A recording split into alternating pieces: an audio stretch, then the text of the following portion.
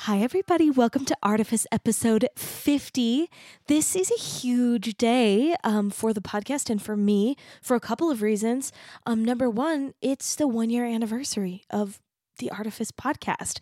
I skipped 2 weeks in December, so episode 50 is 1 year. I'm so proud. I feel so just privileged and honored to have met and had beautiful in-depth conversations with so many artists, so many different mediums. I was kind of planning to do an Artifice birthday party, but there's too much stuff going on with my album, so I'm gonna wait and maybe I'll do it in the summer. But I want to kind of just I don't know, just say something about the fact that it's been a year. Yeah, gosh, thank you all for listening. I don't know. I hope it's done some good. I hope there's been some, kind of positivity, aside from just what I personally have experienced. And I'm excited for, another year and all the new things that can happen. And the other reason that today is really exciting is, yesterday in real time. So yesterday for you guys hearing this will be a different date. But for me, yesterday was the launch of the Indiegogo campaign for my album and all the visual art, Masks. And it's already 20% funded, which honestly, I'm totally overwhelmed. I don't know what to say about it. It feels like I'm so excited. It feels just amazing to know that there are people who were excited about it. There's still a pretty long way to go. So if you haven't checked it out yet, go and check it out. I am offering so many cool perks. I wrote a post today on Facebook and Instagram about how in our current day and age, people kind of have the expectation that music should be free. And, in lots of ways, I'm really okay with that. But because that's something I'm just aware of, I've been really mindful and really careful about creating perks that are outside of the music. So, the biggest thing that I've kind of been talking about is the coloring book. I can't talk about it enough. I've only posted one of the pages. I might have to post a few more because they're so amazing, but I'm trying to keep it a secret, for the people who are pre-ordering the coloring book. But that's perk level 20, the coloring book. So there's so much. So just go on Indiegogo and check it out. Or like I mentioned last week, if you want to support this podcast, there isn't a specific avenue to do that. I don't have a Patreon or anything, but as of right now, I'm doing everything with this podcast for free. When I reach out and get promo codes for you guys for ads, I'm just getting promo codes for you guys. I'm not getting paid for those ads. So yeah, so as of now, everything that's happening on the podcast is for free. So if you want to support this, or you want to support my music, or you want to pre-order a coloring book or pre-order any of the other awesome perks that I have, I would really appreciate it. So the campaign's going until April 17th. That's my birthday. I'm going to talk about it until then. Okay, I've been talking so much. The guest for today is Josh Rossi. I recorded this episode with Josh over a month ago, and then I re-listened to his episode last week when I was traveling for the Lionel Hampton Jazz Festival, and also for a producer meeting that I had in Kansas City. So normally when I'm re-listening to episodes, just kind of taking notes, doing little edits, I'm multitasking, I'm kind of listening while I'm doing other things. But I was listening to Josh's episode on the airplane and, was total, not distracted at all. And I just really feel great about this episode. Josh is really interesting. I feel like I have a lot of things in common with him in terms of just how we were raised in thinking about art and business. Sorry, you guys, I've got this terrible cold. Is it the coronavirus? I'm pretty sure it's not, but, I've been really sick.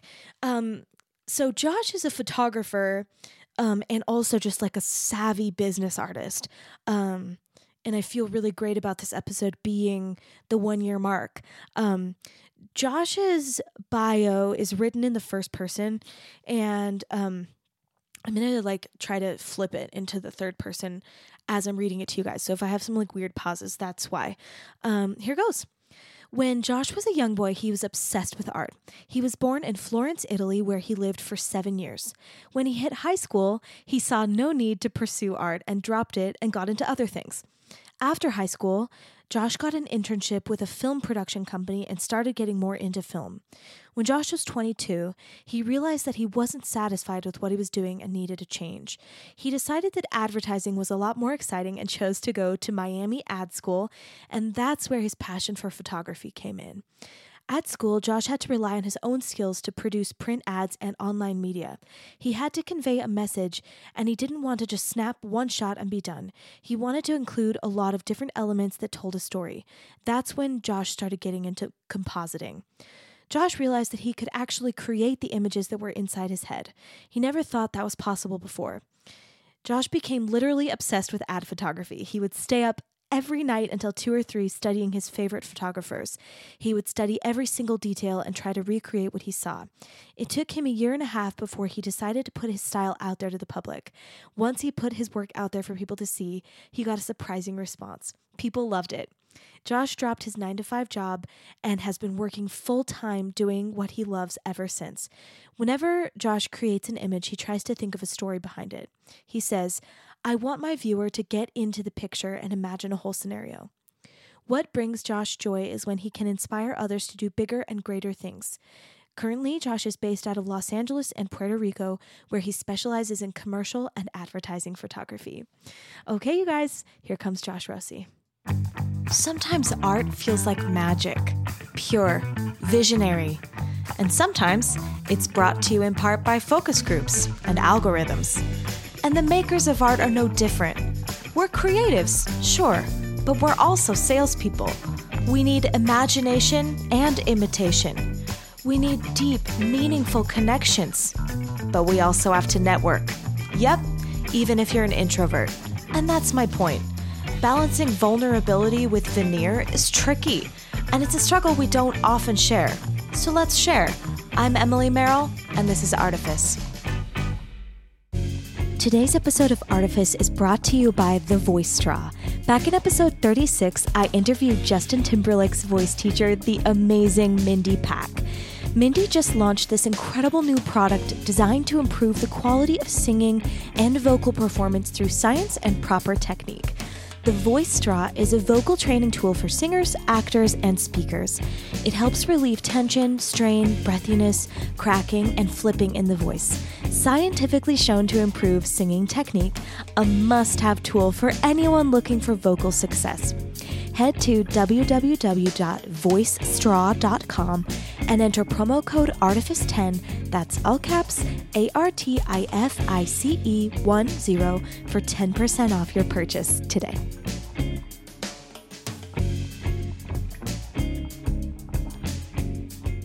Let's get started. Cool. Great. So I like to start with people at the beginning of their lives and talk with you about what you were like as a creative child. So, can you tell me, like, what you remember or what you've been told about what you were up to as a little kid in terms of creativity? So what I was told, or like who I was as a kid? Just what were you doing? Like, what kind of what evidence was there that you were like doing creative stuff as a child? I mean, there was a ton of evidence. That's all I ever did was build stuff. So, I mean, I would build airplanes out of like cardboard. I would buy how to build a personal helicopter. Sweet. When you were like how old? It was like 10 maybe. What about younger? Well, younger I would always maybe starting at like 8 I would draw a lot with pencil, and so I draw faces, I draw like superheroes. And what kind of stuff were like so do you have siblings? Yeah, just one. And where are you in the birth order? I'm the oldest. Cool. Me too. I have 3 youngers though, so like a little different, but it was just me and my brother for a while. So I maybe had the oldest of 2 experience for the first 10 years of my life. So was your brother, sister, was your sister doing creative stuff too? Or maybe I really just am curious, like what your parents, were your parents encouraging that stuff? So I'm half Italian. We were born in Florence, me and my sister. Okay, cool. Italy. And my dad always told me like, you come from a generation of like Renaissance artists and all this. Yeah. So he'd always tell me that. And so I grew up thinking that I was an artist. Like he just put that on me. And so my sister actually, I was more like the visual side of things. My sister was very creative with like food. She's actually very visually creative too. Cool. She likes doing stained glass and stuff like that. Why did your dad have this idea that you were an artist? Like, where do you think that came from? Well, I mean, it's just Italian. It's just Italian pride. It's just saying, you come to America, you want to give your kids something unique, and so you say like, "Hey, you come from Florence, the land of the Renaissance," and so I believe. How long did you live in Italy? Was born there and grew up till I was like 7. Okay. Then I went back for a few years, and then I went back again. Yeah. So in all the people I've interviewed, I think you're the first person who has told me that you were kind of like given this identity as an artist, which is so interesting to me. Because, like we were talking before we started recording, I care a lot about like where this like motivation for creativity comes from. And I think for a lot of people, there's this point where you kind of have to decide, like, am I a person who like draws sometimes, or like, am I an artist? And that like identity thing is like a really important like moment for a lot of people, kind of like owning, like, this is more than just like something I do. So can you reflect at all on like what effect you think that had on like how you gave yourself permission to like be creative?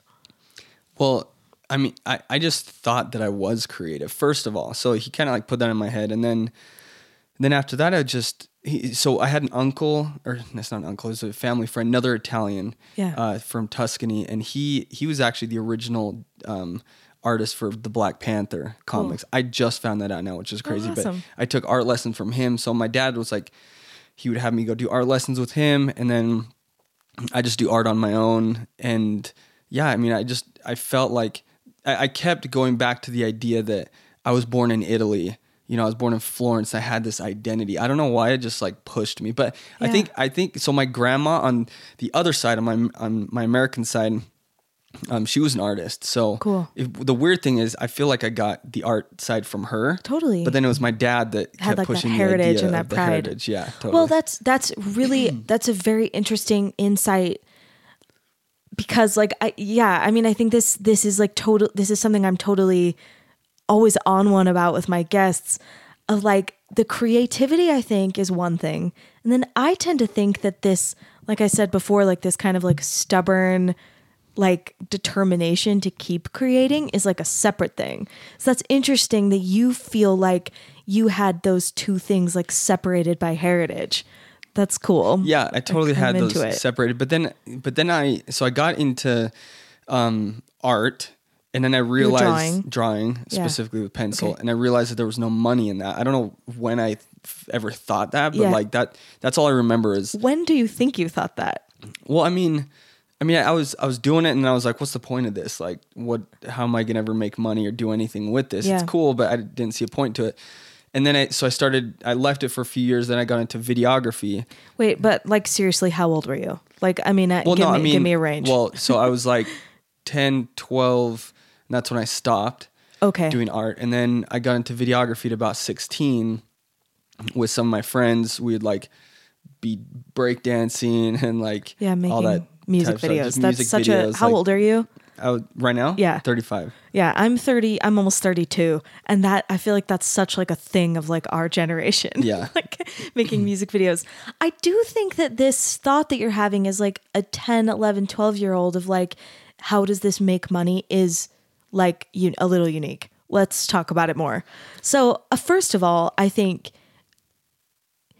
maybe my first question is like, do you know why at that age, or like, can you kind of postulate about why you were thinking about like your hobby in connection with money at like such a young age. Well, my dad also told me I mean, it's really crazy, like how this, so he's into food. He's like a world-class chef. Like he sells stuff to Costco. So he's all into food, and he wanted me to go into the family business of food. But the funny thing was, when I was little, he was always leading me into art. And so he always, he told me things about Florence, but then he told me about two friends. It's such a random thing that stuck with me for years. Two friends, real story, that his best friends lived across the street from each other. One of them was an amazing artist. He would just paint like these beautiful images, spend months creating images. Yeah. And the other one across the street, I guess he like thought that was cool. And so, but he didn't know how to paint or do anything. He was like actually a terrible artist, and he would draw faces on plates and he'd go sell them at the market. Interesting. And he told me 10 years later, my dad went back to Italy and saw his two friends again.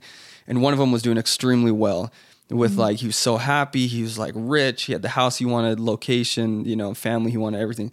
The other one was still poor, creating his art. And I actually tell this to people all the time. I'm like, can you guess which one was poor and which one was rich? Yeah. The rich one was the guy that actually was terrible at art. Yeah. That marketed himself like crazy. And so that stuck with me, I think, ever since I was little. You got like scared of it as a child. I'm telling you, that's one of my biggest fears, is to be a starving artist. So I have the same thing. Actually, like let's talk about this more, like maybe when we get like up into the point where you start like really making money, cuz we maybe have that thing in common. Like I spent my like late teens, early 20s like very motivated by like financial fears. Yeah. So but that's so funny. And again, I'm asking about these things because like, I mean, I'm saying again, but I haven't said this to you. I've just said it on the podcast a million times. My listeners might know, but I think it's easy to look at adult artists and assume any manner of things, like any number of things about their childhood. We're all different. So you were like this totally conscientious child, worried at like age 10 about money. I was like that too. But I don't know. I maybe interviewed like one other person who said anything like remotely like that. So I find it interesting. So you love drawing, but you had this like anecdote of like people who are passionate about their art but don't have a marketable skill, like suffer. Yeah. I just saw this like suffering, and then growing older, I just saw artists suffering. Yeah. And the problem with that is you can't create more art if you're suffering and you're miserable. And I mean, it's like, it's just this view of the starving artist is like terrible to me. It's like a literal starving artist in a dark corner. Yeah. Like that has to go do something else. Do you find this is like totally like, I mean, it's related, but it's not chronological. Do you find now that there's also a stigma for a successful artist? I mean, I experience that sometimes. I mean, like financially successful. Yeah, like people think that you're like a hack or something. Well, I don't know. Tell me more about what you mean by that. Have you experienced that personally? Totally. Well, I think, and I've talked about this with several guests, I think sometimes like your peers and also the public, like your art peers and your creative peers and the public, they kind of want to see you be a starving artist. Like there's something kind of romantic about it, something like a little glamorous about it. It maybe proves that you like eat, sleep, breathe, like you care about it more. I don't agree with that. I think for me, like this conversation we're having about money, in my experience, it's so tied to like my Mormon roots. Like the way that my family talks about like money is so related to me being an artist and how I am an artist. And I think of it like how you're saying, where it's like, if I want to be able to make the art and have no limitations on like what I want to do, I need money first.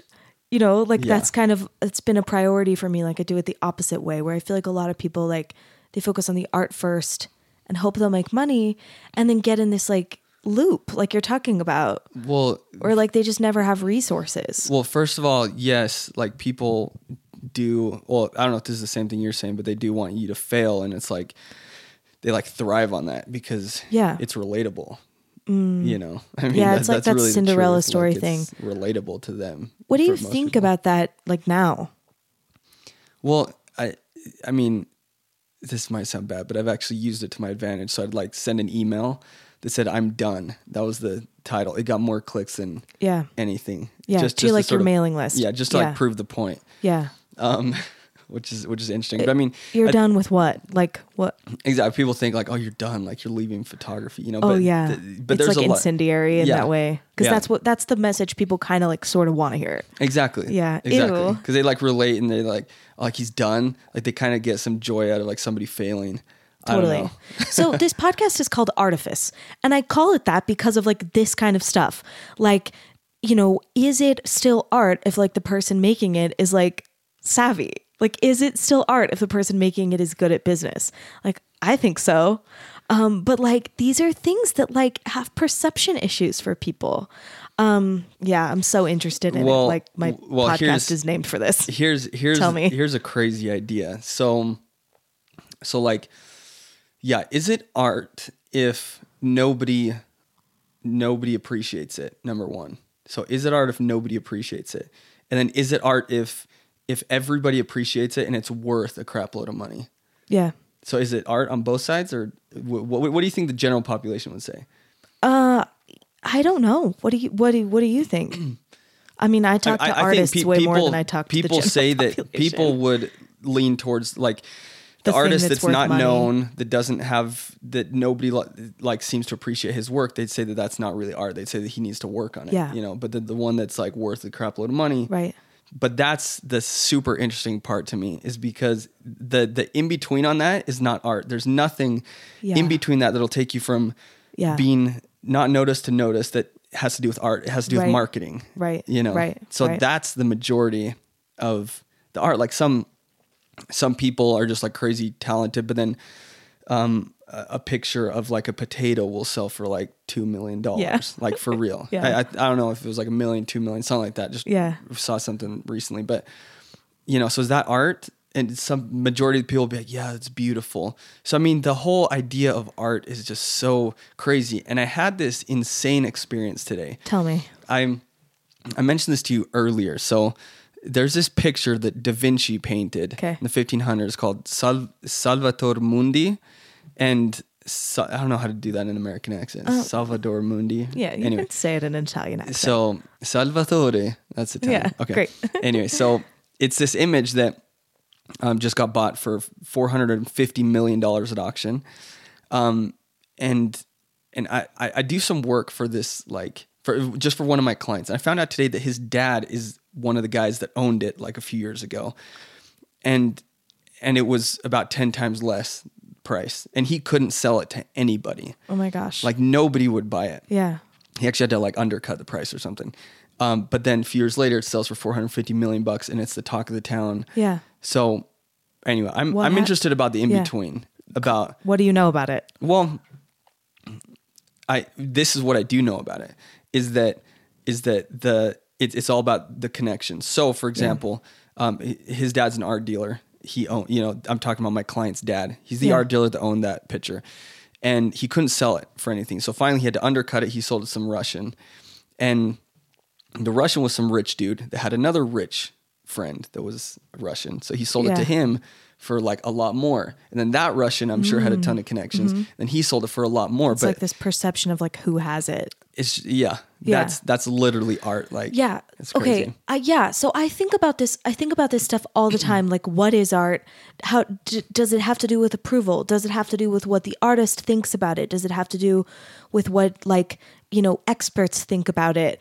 I don't know that there's an answer. I just think it's something that like we should be thinking about more. It's look. Sorry, keep going. No, go ahead. No, I'm just interested in this topic because like you're asking that question, like what makes art more valuable? Just to give you an example on a small scale, like if you saw, I don't have any visuals here, but so let's just imagine a picture of like a mountain or let's say a cave, a picture of a cave with light coming through on a cave. It looks like it could be taken with an iPhone. So it has no description, nothing. You're looking at that. How much is that worth? Like absolutely nothing. Yeah. You buy it on a stock website, whatever. What if I told you that image, the light comes through like that only once every 10 years? Yeah. So all of a sudden, feels like special. just a story behind Yeah, it, a little the sentence context. behind it. The artist is way more worth a lot more. The image is worth a lot more just with one sentence. Yeah. Is that crazy? It's just Yeah. like, It is bizarre. And all of that stuff, all of that context is so subjective and it's subject to change. And so I think I'm super fascinated by like these kinds of things. Again, like the podcast is Yeah. called Artifice. It's the whole point. It's the whole point of all of it. But I think like one thought I have is like, how do we, like those of us who are professional artists, like get to a point where we're telling ourselves like what I'm doing is art, and where we feel comfortable like telling other people what I'm doing is art. I'm so interested in like our relationship to like our art and our relationship to our audiences and like vice versa. So let's maybe go back a little bit and like just get a little bit more information about like your creative skill building years. So you're drawing, then you're like, I can't make money with this. It's just like an adorable thought to have about a 10-year-old. But I'm so like with you there. Like I loved to sing when I was a little kid. And then I thought like, you can't make a living doing singing. And I always thought I was going to like go to law school or something. And then like things happened and I went to music school. So you started doing video because you had this thought that like there's money in video, but it's still art. yeah. What was that like decision like for your child it wasn't brain, actually your, like, preteen brain? It wasn't actually that there's money in it, so let's do it. It was more like it's just fun.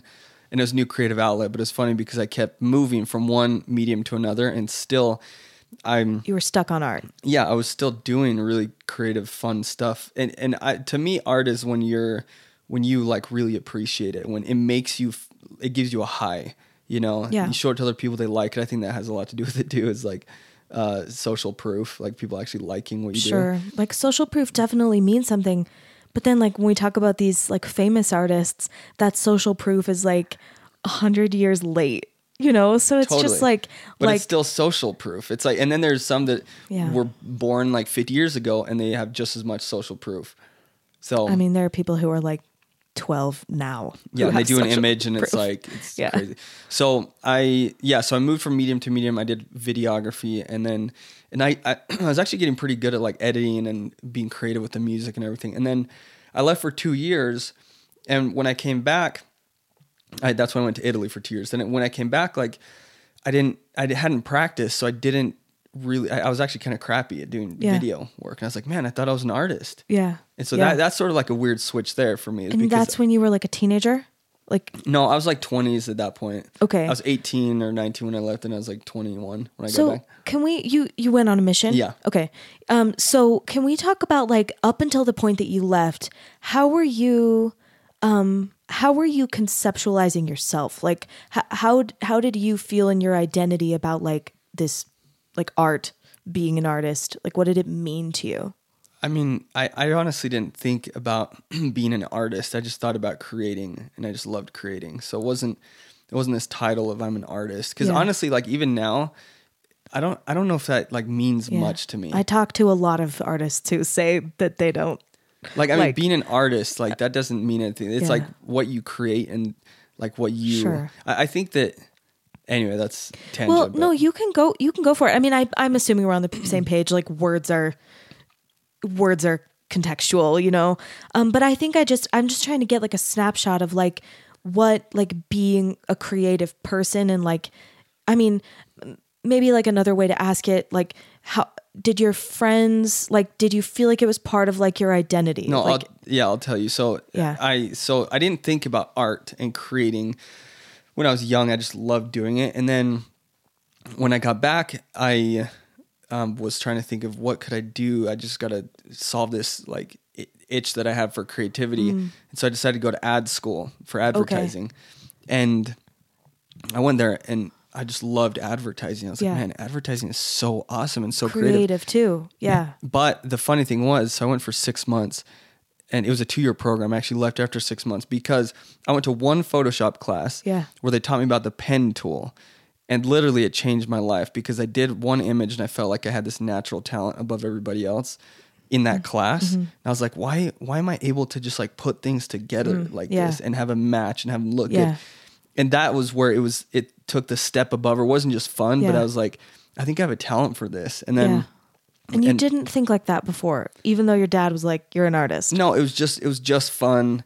You know, I mean, I look back at my pictures when I was like 8 or 10, and I'm like, those are amazing. Yeah. I can't do that today. Yeah. But I realized a Yeah. lot of art is practice. You know, Totally. it's not just like, I feel like you have a little advantage at some point from wherever it comes from, but then you like literally have to practice it. I mean, totally. And I also think that, you know, this little advantage, like the more people I talk to, I also teach children. So like, you know, I'm getting input from like these young people that I'm around. Then like I'm talking to all these adult artists.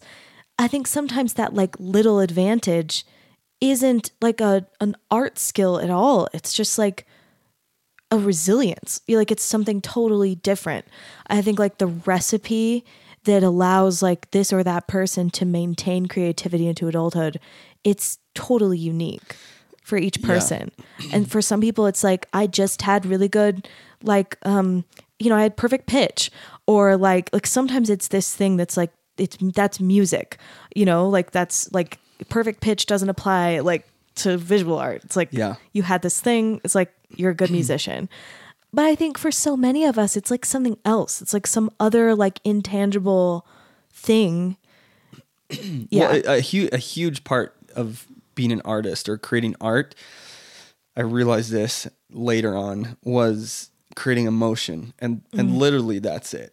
Like that's, to me, that's art. It doesn't matter what it is, doesn't matter what the cost is, doesn't matter who's appreciating it. If it makes you feel something, then 100% it's art. Yeah. So music, whatever it is. Yeah. Well, I mean, also like food, also like, Totally. I mean, so It makes you feel something. Yeah. can you like just give me an idea, like when you're, you know, you're 21, 22, like you're in this program, you're having this Photoshop class. What kind of emotional relationship did you have to like art in your life at that time? Like if you're saying now it's like, well, I felt, so I went 2 years on a mission. Is anybody here? so I think Don't know a what the lot heck of we're my talking about. listeners are not from Utah, but a lot of my guests are from Utah. So like you can, I mean, God. your life is your life and your It's story is just- your story. It's just funny. So So anyway, I think my listeners have listened to enough I've served the people Lord for who 2 years. went on a LDS mission Got it. for 2 years. Got it. So, so yeah, I went, you know, serving basically for 2 years. And so no TV, no music, no like anything. Yeah. You know, no thinking about girls. You no don't get like to have dating. hobbies. You can't do You're not anything practicing.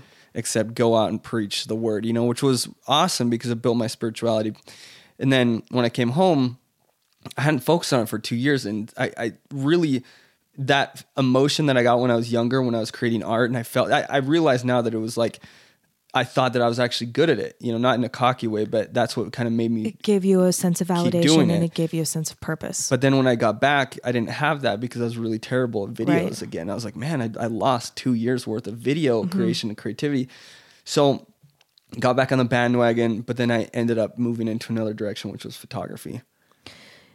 Okay, great. Yeah. So can you tell me, like at that time, like when you had that spark of like I'm good at like the pen tool, what was that emotion like? Like what was your emotional state like? Well, then? it's sparked again for me, which meant like, oh, I have an advantage on this, you know?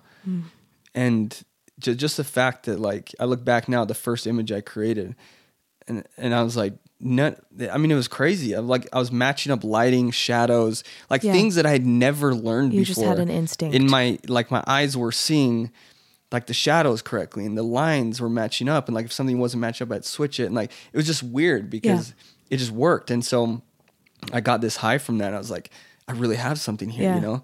And then I literally spent the next, I think that was at the beginning when I first got to school. I spent the next like 3-4 months staying up till 2 a.m, not doing any homework, but studying advertising photographers and artists and learning, you know, how they did their stuff. You were like enraptured with that. Totally. That's cool.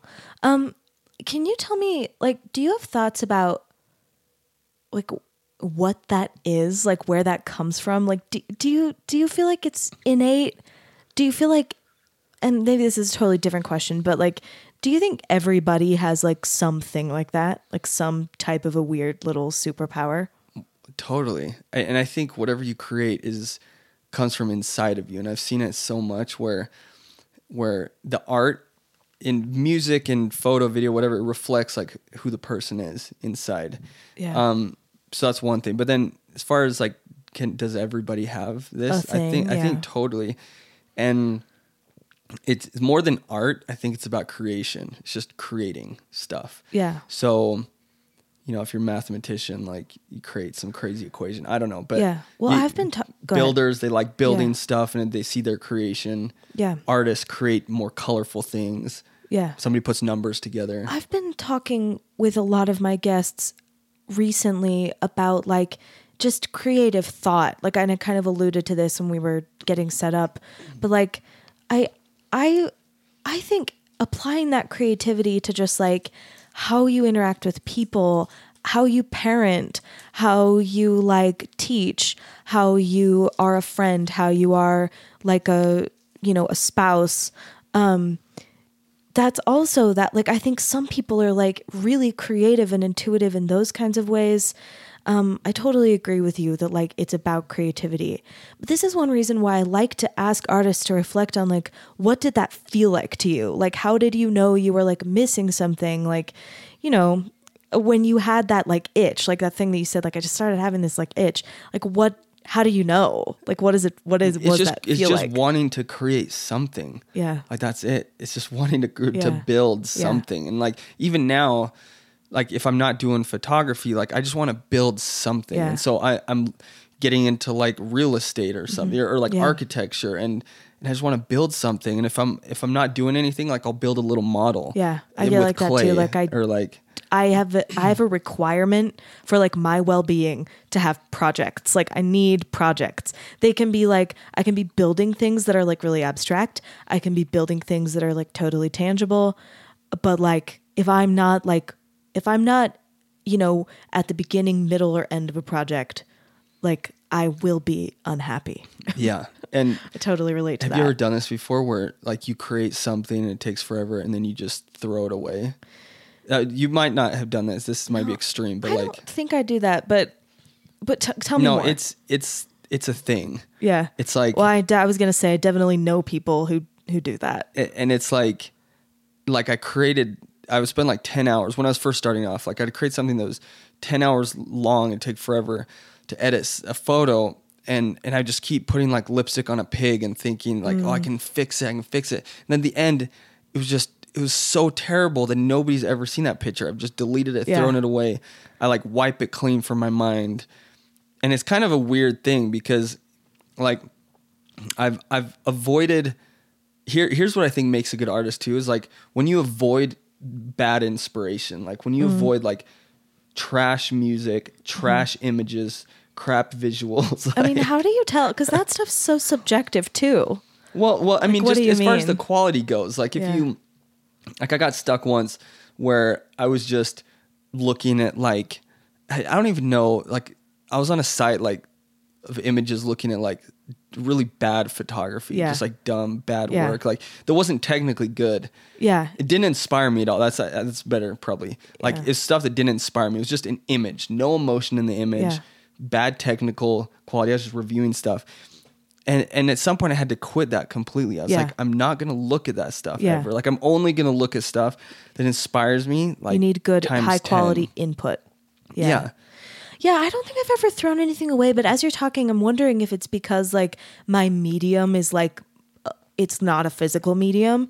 So like when I'm writing like a new song, I mean, I think it's very likely that from where I start to where I finish, if it was a physical medium, I would have thrown away. But because it's scratch not stuff. Right. In the moment. Right. That's what I'm saying. Like maybe the fact that like maybe I have thrown entire ideas out, but like because I'm still sitting at the piano in the same session, it's like it doesn't end up feeling like that. You probably scrapped way more stuff than I have then. Yeah, I scrap a lot of stuff. You just like you write something, you're like that sucks. I don't have to delete it. Right. Yeah, because it's just like mine. It takes it's like you take the photo and it takes so much work to go take that photo that you're not willing to go take it again. So you try to like make it better and then it looks like crap. Well, yeah. I mean, I will say like, I maybe have mentioned this on the podcast before, but like when I'm writing, when I'm sitting down to have a writing session, and like, you know, all musicians do this differently, but like when I do it, I plan like a day. Like I try to have like no distractions for like 12 hours. That's just like I binge write. And for me, like I make recordings along the way, just like little voice memos, and like I might not ever listen to them again. I only listen to them if I feel like the thing that I was doing before maybe was better. Like I got to a weird place and I need to go back. And I finished writing songs for my new album. I mean, this was probably like 2 years ago now. My album's coming out soon. I had finished writing all the songs, and I was going through my old like voice memo files just to like delete stuff, like clean things up. And I found this file that I was like, what is this? This is like really interesting idea. Like I didn't remember it at all. And then I clicked on like the subsequent files and like heard it evolve into like the song that's going to be the first song on my album. But like if I had listened to like, you know, if I'd skipped those 15 tracks that were in the middle, I would never have thought like, I mean, I feel like that little idea could have become like a totally different song. Totally. That's interesting. So I don't ever throw anything away, but like this same thing is happening to me. Yeah, it's different. Probably musicians and like, Well, I mean, every medium is different, which is why, like, you know, when I thought about starting this podcast, like I thought for a little while about just talking to other musicians. And then I thought like the things that I'm so interested in are like our human, like quirky brains, and like the like little weird anecdote that your dad tells you when you're 10 that like shapes your entire worldview. You know, I'm so fascinated by that stuff, which I think it's so much more interesting to talk like outside of my medium and realize like the weird things we have in common, the things that are totally different. It's the best. I like it so much. So you got really into Photoshop, and I was telling my husband last night, like, you know, I always tell him like, I have this interview tomorrow. What's the person do? So I was telling him like, Josh does these photos that are like, I mean, I'm not going to have the right words to describe it, but like they're like fantastical. Like you make art like on the photo. It's probably like a deeply ignorant way of saying it. No, it's but great. Like there's no, I don't even know. How did you start doing that? Like that's, I mean, am I right that that's like the main thing you do now? That's kind of like what you're known for? Mm-hmm. Yeah. It's, I mean, okay, when I was doing video, I started a wedding videography company and did that for a couple years, and I worked with a lot of photographers, and I like totally disliked photographers. I just didn't want to be a photographer. I was like, they have it so simple. I'm taking, 24 frames per second. They're doing one. Like they'll just snap a photo. So easy. So I didn't want to ever become a photographer. But then when I got to ad school, I saw that these advertising photographers were doing something called compositing, where you basically can create your own story. It's not just a photo. It's like 30 photos mixed into one. It's like some combination of like photography and like graphic design. Yeah, it's design. It's digital art. That's a technical term, but it's like, I mean, I call myself a photographer, commercial photographer. It's like surreal photography, digital art. But you basically use photos as your art medium and then Photoshop the crap out of them.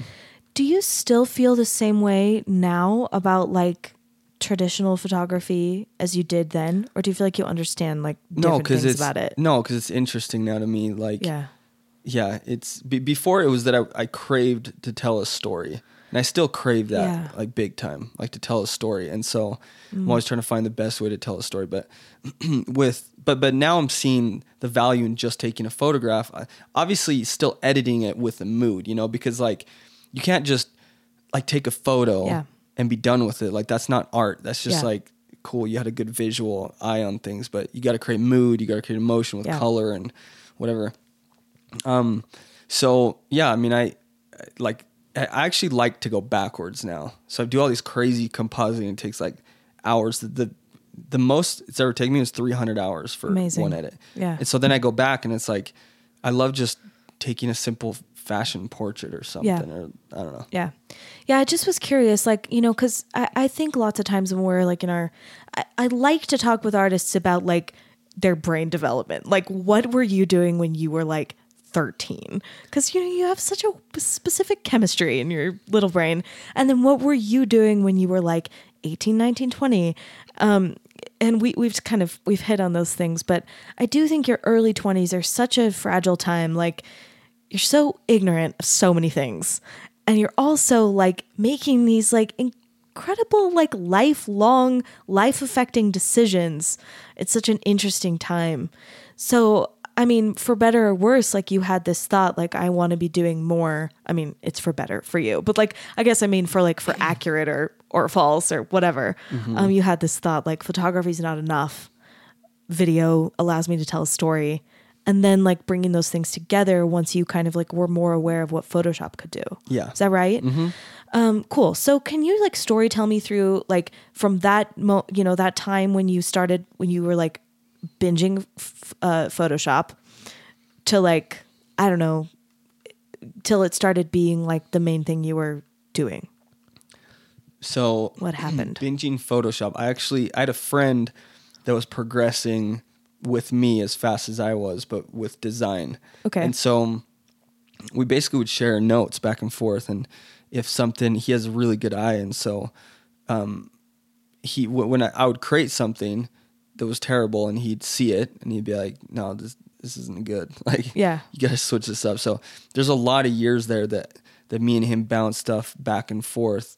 And I learned a lot, you know, and like he also would like throw stuff my way and I would give him feedback, but like he would help me a lot with just visual things, you know, because design, I mean, it's really weird because like design is way more technical, and then photography and digital art is like kind of artsy, like artsy colors all over the place. Yeah. Like, it's you know, with design, about. you have to be precise. You got to do like things like calculated, you know, so anyway, so yeah, he helped me out a lot, but then yeah, it was just a journey of like creating the thing that helped me the most was just actually doing something, because I had all these creative ideas that I wanted to do, and then I this is what basically turned me from a boy into a man. Okay. It was like creatively, it was like everybody has all these ideas. I started realizing that I can act, and that I have my own agency. I can actually do things and make cool things happen. When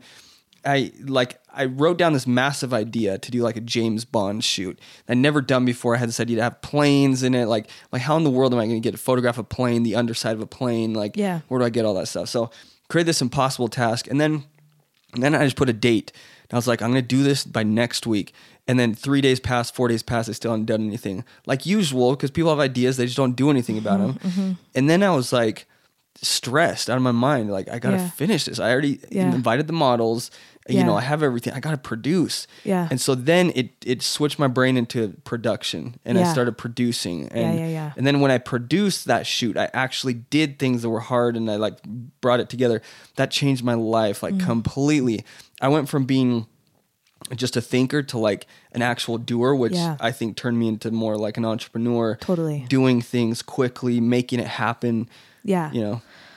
I relate to that so much. Like my guess is you and I have a pretty similar like personality makeup, but I think probably very different types of childhoods, which is also just like nature, nurture. It's bizarre. I'm trying to think of exactly what I want to ask, but maybe like something in the realm of like, how does like this kind of like nebulous creativity and like production, how do those like relate to you, or like how do they feel different to you? Like what's the relationship in your mind now? Well, the production actually takes work instead of just a feel good thought, you know? For me, like I don't have a feel good thought until I'm in production.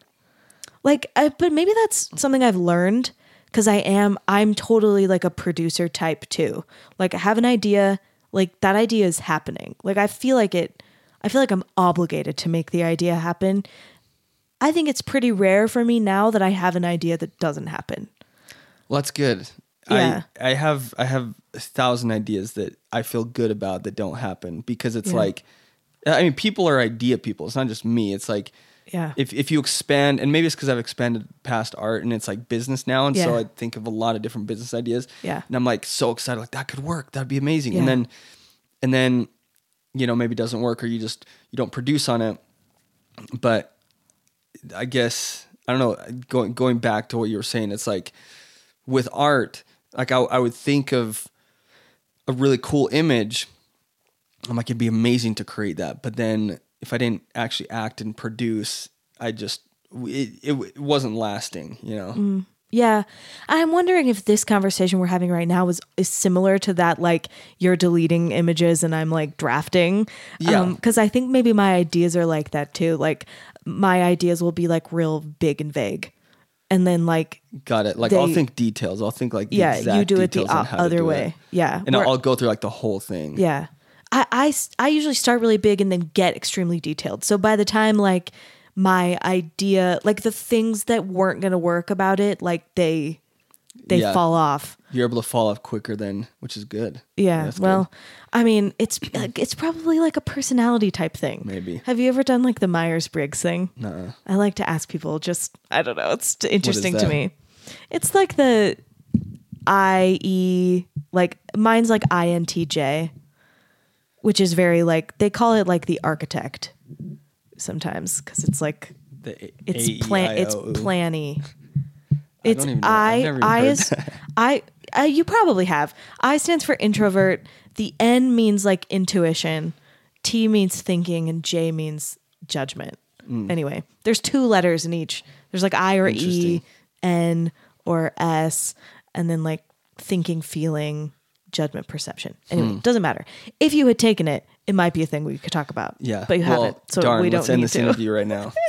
Have you ever dyed your hair purple? I have purple hair now. Oh my gosh. Cool. It's purple and pink.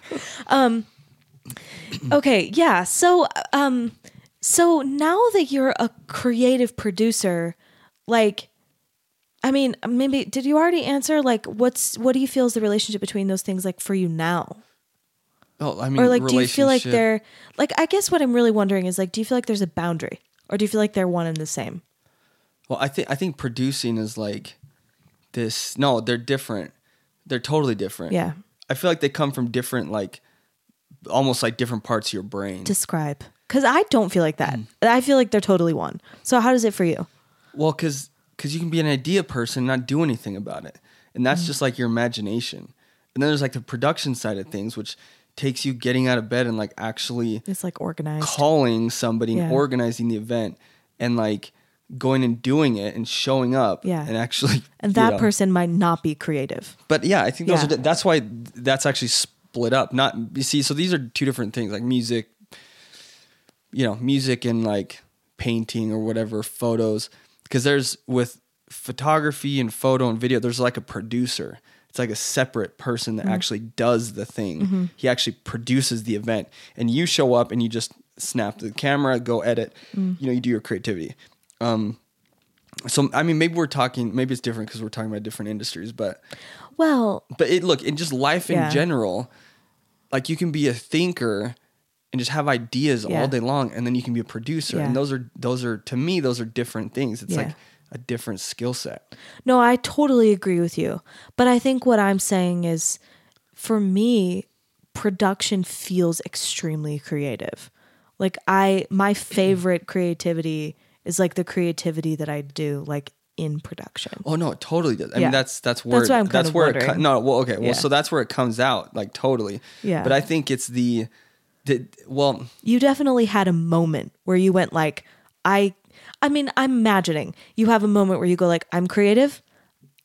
Maybe you also knew you were a producer, which is why you went to advertising school, you went to business school. And then you go like, oh, these can go together. yeah. I mean, I really do think that they're different, but you can be creative in production because Sure. you're actually creating stuff. Yeah. That's how you sort of manifest your Yeah. thoughts. Yeah. But to me, they're 2 different skills.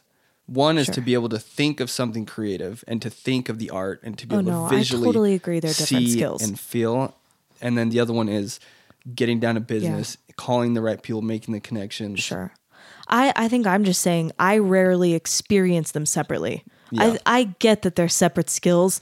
Just in my own experience, they're like all tangled up. Well, you probably naturally just did that because that, like, when I was young, I just had thoughts. Yeah. I didn't know that you could actually manifest things by so doing them yourself. You had this light bulb, and then what happened? So you had the light bulb with the airplane photo shoot. Well, and then I just started creating like crazy, and Yeah. it just kept happening, and over and over and over. I was creating bigger and bigger projects, and like things were happening in my Yeah. life, and people were like around me were like, how are you creating so many things? I was like, Yeah. I'm just doing it. Like Yeah. I spend my time doing things instead of like thinking about stuff. Yeah. Do you have like, what do you feel like you would tell, like if those people back then who were asking previous version Josh, like, how are you doing this? Like if those people were like your daughter, like what answer do you think you might have? Like, do you have advice for the types of people who are confused about that? About How to- where I used to be and how to start producing and doing things. Yeah. Yeah. Yeah. I mean, first of all, back up. My mom and my dad, but like my mom is so, my dad's more hardcore. My mom's like super chill and nice. So she like never told me things up front, but she thought like I was going to be a total loser. Like Yeah. I was sitting in my room. I She wasn't thought you weren't marketing. making I money. was- Yeah. But not just making Oh, money. She just she didn't thought think you I was were- going to do anything. Yeah. And, like I wasn't going to be an entrepreneur. Like I was thinking I want to be an entrepreneur, and she was just now she tells me, she's like, I didn't ever think that was possible. Like you were ever going to do that. Yeah. My My parents definitely thought that about me as well. Yeah. Well, so great. So I mean, the advice that I would give is here's the best like tangible advice is to create something. Okay, actually, I remember now. I just love this. This is genius. I heard this in ad school. Don't worry about how you're going to create the thing. Just come up with the idea, because what happens is if you start thinking about how it's going to be done, you limit your creativity. And I think that really limits your growth. Yeah. Because then you're always thinking about the tools that you have. Instead, somebody told me, just think about the big idea that it could be the most creative thing, Yeah. the most fulfilling thing. Yeah. First have that idea, put a deadline as Yeah. to when you're going to do it. These are tangible things. And then just do it. Like Totally. put yourself accountable, and then you're going to be embarrassed if you don't do it. So you're going to be That's- forced to do the freaking thing. These words that you're saying are like exactly what I do. Like that is like, And it's so stressful, my- but it gets you to where you want to go. it's stressful. Yeah. I talk about people because people also Initially, it's stressful. sometimes are puzzled by me. Like, people who know me, like, for example, people reach out to me really frequently about my podcast, and they'll be like, I'm thinking about starting a podcast. How do you get your guests to like find you? And I'm just like, that's a ridiculous question. Of course, that's not how it works. Yeah. And then they're like totally puzzled. Well, how do you? I just email them. But what if they say no? Well, yeah, a lot of people do, but I think people like sometimes are puzzled by like, then once they realize like what you're doing, then they go like, how are you doing that? And here's the weird thing is they still don't understand, because I don't think it's something that you have to actually live. You have to you have to send an email to somebody and realize nobody's getting back to you. Then you have to like reword it. You have to actually be doing these things. Yeah.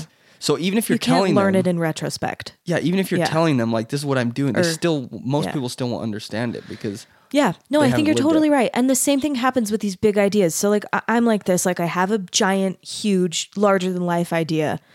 And because I'm thinking of it from giant to small, I make those steps from giant to small based on the resources I do have. Where if I was trying to go the other way, it'd be easy for me to think like, I can't think of how I can connect my one self and my like limited resources with like this big idea. But if I'm going backward, I get hacky about it. Like I can think like, Totally. well, I don't have this thing, but like maybe I can make this other thing work. That's the way it is. Like it's problem solving. Yeah. I feel like everything's problem solving. It's Totally. Just, you can. So That's too. like a huge skill. If you can problem solve, you're Yeah. you're valuable to like so many But like, people. do you think that's teachable? Well, through life experience, there's a huge divide Yeah. between like head knowledge and then actually doing Yeah. something. That's why this day and age is super annoying, because like everybody looks on Google and they like know the answer, supposedly they know Yeah. what you should be doing. but Oh, yeah. but experience is the thing that really divides, head knowledge from actual success. Sure. Yeah, I agree with that. Yeah. Okay. So, I think I want to ask you, during this time that you're like having this like big, like creative revival in your life, like you're doing all this stuff, you have this big light bulb about production. Were there moments in there that you like, went back to that 10-year-old self where you were like, what am I doing? Like, am I going to make money? Totally. Yeah. What did that Like, feel like? How were you resilient about that? Well, yeah, that's a good question. How did you do it? That's a good question. Like, how was I resilient about like going from not making money to actually making money in the in-between type thing? I got to think about that, because that's because I don't know why I stuck with the path, Yeah. I felt like maybe it was just what I knew, and so you just stick with it and you don't see, I didn't see myself doing anything else, so you just like this is who I am. It just kind of made sense. Well, I also think if you're kind of a doer type of a person, it's kind of easy sometimes to get a little tunnel visioned. Like, I'm on a path, I can see something in front of me, like I'll just go there and then I'll see like the next thing. Totally. But I think I'm wondering, like, because again, I think, our 20s, and like we're both still very young, like have hopefully like more life left than we've lived. So like perspective is, it changes. But like, I think, in terms of development, your 20s are this really fragile time where it's like, I think I know what I want to do. I don't know what I'm doing. I don't know what I'm going to be doing. Like, it's very weird.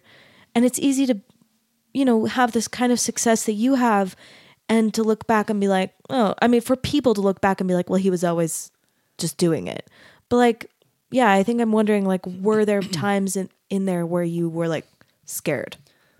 Oh, like all the freaking time, like working on your own, being a freelancer, starting a business. It's like the hardest thing on the planet. And no one gives you permission. Yeah. No one tells you like you're ready. You're good enough. But here's the thing is like, I realized early, like where's security found? Like truly, is it working for somebody? Is it getting a specific job?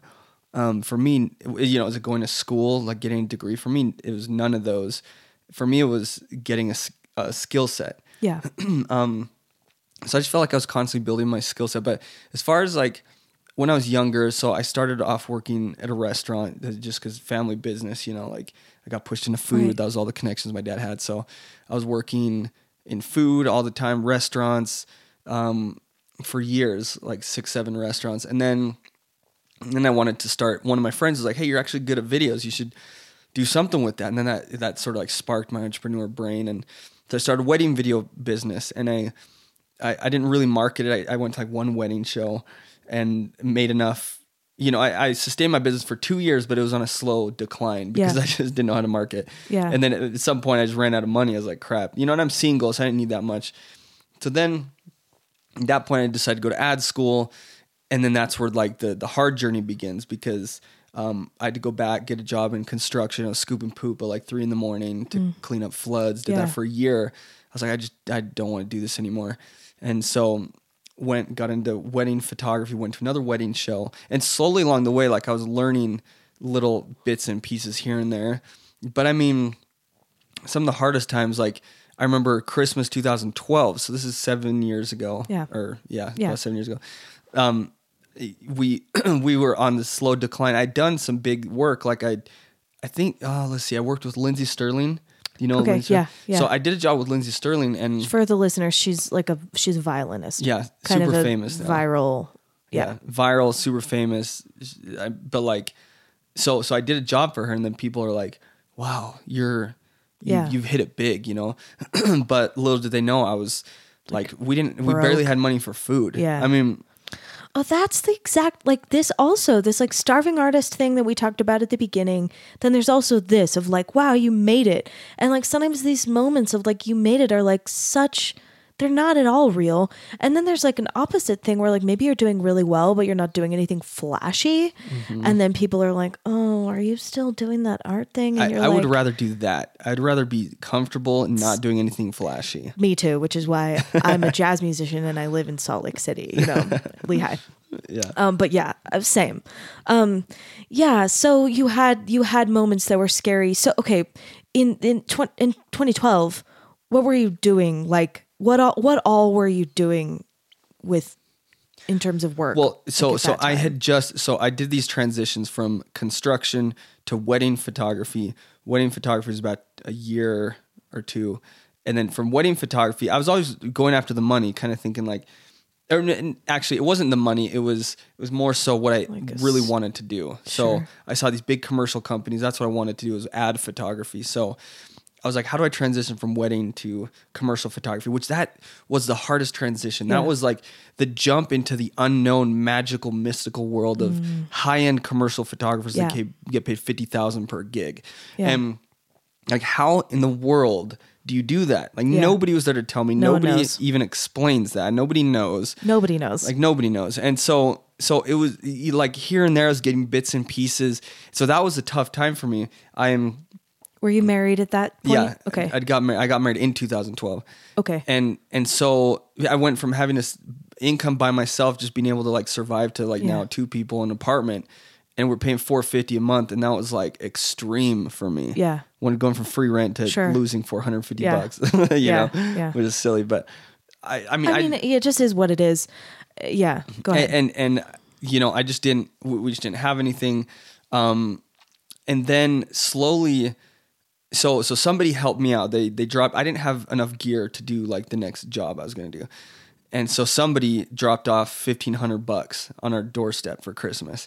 And my wife was like so thankful. First thing I did was I bought gear. Yeah. And I think she was probably like, what are you We doing? need food. Like, Yeah. we need food. We need I was rent. like, I was always of the idea of like, no, we need tools to produce. Now, and I'm not a gear fanatic. I was just, I need tools to practical. produce. Like, that's going to produce for us. But that kind of thought, like that thing you just said, like that takes some courage. I mean, there's also like definitely like a privilege element, I think. Like some people, like, I don't know. I think maybe those of us that have family, and that if you have family that's supportive, maybe you have this idea like if things get really bad, my family's here, where like some people maybe don't. So like, these decisions that we make are informed by the resources that we have. But I do think having this thought of like that's not a conservative thought to like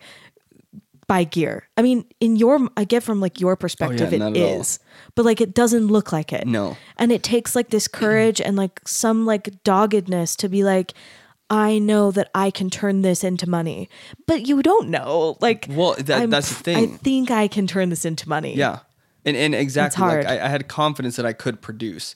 It wasn't like jumping into the dark. I had the skill level, I added in the gear, and it wasn't even expensive gear. It was just a few lights to be able to create my work. And, and I just believed that I could do it. So I told my wife, I said, look, cause we're like, we don't have any money at all. Like, we went on a date, and I tell this all the time, we didn't have food at home. So we're like, hey, let's just go out. Like, we're so sick of not having money. Like, maybe we'll just go out and eat something at like Panda Express. So we go through the line, we get 2 meals, and my card declined, her card declined. Oh no. So I was like, crap, let me run to the car. I went and grabbed change. I only had enough for 1 meal. So like they had to put the other meal back, which is embarrassing. Yeah. I mean, her across from each other splitting a meal. Yeah. And I told her, I was like, give me a month. I said, look, I'm going to work as hard as I can. Give me 1 month to produce something. And if I don't produce anything, I'll go work at where you're working. I'll get a regular job. Yeah. Making $11 an hour. Yeah. It was a place called Send Out Cards. And so she's like, okay, we can do this for a month. Like you work on your thing. So I went crazy hard, and I started researching. I was like, what do I do? Like I can do photo shoots. I was promoting those, but those, that was me learning about commercial photography, how you have to be prepared ahead of time, market ahead of time to get the work. Anyway, so that wasn't a quick fix. So I was like, yeah, I could wait for my next job to come in, or I could take action. And so I'd already got a following of people that loved my work. They saw me do Lindsey Sterling. I'd done a lot of really great Photoshop work. You had some fans. I had fans and a fan base. And so small email list, like 3,000 people on my email list. And, and so I decided to make tutorials. This is like back in 2013. Or it was like mid 2012 to 2013. And so I was like one of the first to be doing these Photoshop tutorials. And so I did them. And at the end of the month, like it was actually like supporting us. I was like, this is crazy. Wow. And at the end of the year, it actually brought in more money than I would have got at the job. Right. You know, probably doubled the money I would have made at the job. And so that supported us. Yeah. And it allowed me to continue doing, you know, my art, photography, whatever. Then the next thing that happened was I still didn't know how to market. I was just, people were kind of seeing my work. And then I had a massive concussion in 2015, I think it was, where I lost my memory. Oh my gosh. And I came home and I saw my photography on the wall and I didn't know who did it. Are you serious? Yeah. And then they're like, you did it. And I was like, how did I do that? I was not expecting you to say this. Yeah. Tell me more. I mean, this is the extreme, like behind the scenes of like, I didn't know how to create my art. Yeah. And thank goodness my memory came back over the span of 6 months, like slowly come back. But the thing that I got what did that feel like? Oh, sorry, it was terrible. Like the thing that did for me for 6 months, I was in panic mode because before then I was in this fog of I was too much into my art. You mean before the concussion? Yeah, before the concussions. Yeah. I was too much into my art. I was too fogged with the idea of creating art, being an artist. And I realized after my concussion, the first thought that came to me was, let me back up really quick. The night before I got the concussion, I got paid for a job. I got paid $8,000 for a job that I had finished. Cool. A commercial job. So I had, you know, our expenses were low. I had enough for like 3 or 4 months or something. So then after, the thought that came to me was, how am I actually making money? Yeah. I have that thought sometimes too. Like, you know, I know I've been making money as a professional musician for 10 years. I know that I put my husband through school. I mean, I guess I should clarify. He had like a free tuition for his PhD, but I paid for our lives while he was in school. I didn't put him through school.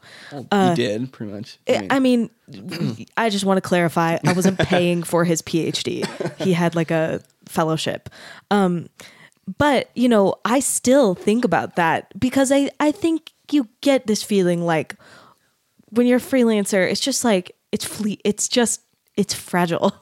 Is that what you mean? Yeah. Like you don't, you got this $8,000 and you're like, I can't get this gig again. That. Yeah. Yeah. It's like this gig happened one time. It's one gig, then the next gig, then you have to do more marketing. I mean, it's completely possible. But the thing that I realized was what I was missing was, how am I making money? How am I attracting my next client? You know, how do I actually make money so I'm not in this situation again? Yeah. So once again, I started a photography school. And by this time, I was actually making, well, if we back up, I had got my first really big gig. This sort of leads up into the rest of the story. I got my first big gig and I made a lot of money for one gig, more than I ever had before. And it was like, this was before the $8,000 gig, before the $8,000 gig, before the concussion. And so that came, and my thought process was, this is how it is. People are going to contact me now. I'm big time. I work for a big brand. Yeah. The word's going to get out. Were you working for a brand? Yeah. I wasn't working for a brand. I did a job for a brand. You just mean like, I have done work for a brand, and so it was my first big I'll do other commercial work for gig. other brands. Yeah. It was my big first commercial gig into the world of commercial photography. And I was like, I've made it. And then I started getting, $50,000 gigs, like $8,000, $10,000, $15,000 gigs. And I was like, I made it. Like, this happened. But then I still didn't understand the marketing side and all that. So anyway, income started dropping. I got my concussion. I was like, what do I do? So I actually started a school because people were asking me, how have you attracted these big brands? Because in the meantime, I was actually figuring it out. I was able to attract Adobe, Acura, Nickelodeon, LG, like all these clients. And actually, those were later on, like Adobe, Nickelodeon, LG, a few of those. And people were like, how do you do that? So I was like, I'll just do like a training, because we need money. Like I got more into the business stuff. So I made a school, started a podcast. Cool. Started doing online courses in 2014. And that blew up. Like that was my main business. Cool. Blew up above commercial photography. Then I was taking on like 2 or 3 big commercial gigs. I was turning away most other people, just taking the big gigs. Yeah. I was running a business, and and it was awesome. And I guess the thought there is, well, along the way, I was learning so many skills, doing stuff for myself: digital marketing, video, photography, how to build websites. Totally. How to spend ad money and get a return, like all these really good skills. And how old were you around this time? It's 2014. Like I was 30? 31 or something. Yeah, okay. And building all these amazing skills. And then there was a drop in income again. Yeah. So anyway, the whole point here is it was up and down and up and down. But each time I was learning something new. Yeah. And the thing that's helped me the most out of all this isn't to focus on my art. Like, I love art. Yeah. And I was always trying to improve my art, and I still am. But I think that the one thing that everybody misses here, that they think art's like so mystical, but like you can't do your art, and you can't have, like, you're going to be stuck like doing a low paying job for the rest of your life if you don't learn the right skills to be able to produce and to help other companies and to. Right. You need to, like, in addition to building and creating the art that you make, you need to build and create an ecosystem and an infrastructure for that art. I think. I mean, this probably goes against like your whole thing. No, art, it doesn't at all. I mean, you should listen to like my intro. It's all about this. It's about this thing we're talking about right now. Because I agree. Like, I tend to be kind of a business minded. I like that kind of stuff. Like I mentioned earlier, like I was motivated by like a fear of not having enough money from the time I was like 18. I mean, from the time I was littler, like, cause I'm the same as you. Like, when I was little, I was like, you can't make money doing music. And then I had some like, big life-changing experiences when I was like 16, 17, 18, and thought like, all right, I'm going to go to music school, but like, I'm not going to get in debt. I'm going to like work my ass off. I'm going to make sure that I can make money and that I have marketable skills. And I also have found this thing that you found of like, as soon as you think you've got it figured out, everything changes. The economy changes, technology changes, people's taste changes. Yeah, especially in the music industry. Holy crap. I mean, music industry is, I'm interested. It's intense. And it's also, like you said, like nobody knows. When somebody like makes it, it's first of all, like, are you actually making it? Like, do you just have a lot of fans or do you actually have money? Yeah. Because those are not always the same thing. And like, I think often they're not the same thing. Like, people will have like, 30,000 followers on Instagram and like they're broke. Yeah. Yeah. The music industry is very mysterious, or it can be, or, whatever. But I think these trends are true for a lot of types of art. I don't know. I'm interested in it. I'm just seeing now as I progress, like the real valuable stuff, like what is really valuable today, like as far as creating art, business goes. Well, I bet I was going to say before, I bet that like we'll all keep changing. Like, and it's one thing I think, like, we're in a weird time, like, in the world right now. So much has changed with technology in the last like 20 years, like during like kind of our coming of age time in like our generation. And, you hear a lot of older people being like, well, things are not the way they're supposed to be, but like, this is just how it is. It's going to keep changing. And like, if we want to avoid being like the older people that are like, well, what worked when I was 30, like these things are going to keep happening. You're going to see your income dropping. You're going to go like, all right, time for another like reinvention. But I would say that you can be artful there too. Like, you can be artful and creative and like, beautifully minded about how you handle those transitions. Totally. And like, I'm 32, so like, what do I know? But it seems that way to me. I mean, yeah, I'm so much older than you, so I know all of it. Yeah. So I'll give you great wisdom right now. I mean, I think we both are like equally just in that age group where it's like, I know some things, I've made it this far, I've done things, but like, I'm sure that, if we have this conversation again in another, 10, 20 years, who knows? Yeah. But I think you're right that it's about like cultivating that creative resilience, problem solving, being, looking at the world and trying to be resourceful. So let's talk now. Let's get into like part 3 of the podcast, which is usually the shortest one. I like to talk about like art and identity. We talked about some of this stuff a little bit earlier. Why don't we first just like, can you tell me like at this point in your life now, like what do you think art is? I'm really interested in a weird way in inflated value of art. So Yeah. so art first is always like something that creates emotion for me, but then now I'm getting like super interested in the art market. I know this maybe is going a different direction, but I'm interested in like what's going on in your brain. I'm interested in overinflated value because I'm more of a marketer than I am an artist, I think, or maybe I'm both equally. I don't even know. Like I don't want to get rid of that artist identity because I feel like that's mainly what I am. But then the marketing side, I'm so interested in that. Like for example, a potato that I think I mentioned this already, like a potato that sells for like 2 million or whatever, or like an egg. Some of you might have seen the egg that went viral. Like I didn't see the egg. It was just one Instagram saw the duct post. tape banana. Yeah, that too. Like that's messed up to me because the banana can like wilt and go away, and it's like, what the heck did you spend your money on? Yeah. But yeah, overinflated value because it has to do with marketing, like social proof, like why people. My mom was also the other side that we didn't talk about. My mom was into NLP, which is neuro-linguistic programming, and she owned her own clinic. Like this before it became like the hot topic of late, And she would help people like lose weight and stop smoking, all these things. But then also it's all about how you affect somebody's mind, like how you push them to make a decision, with your words or things you say or do.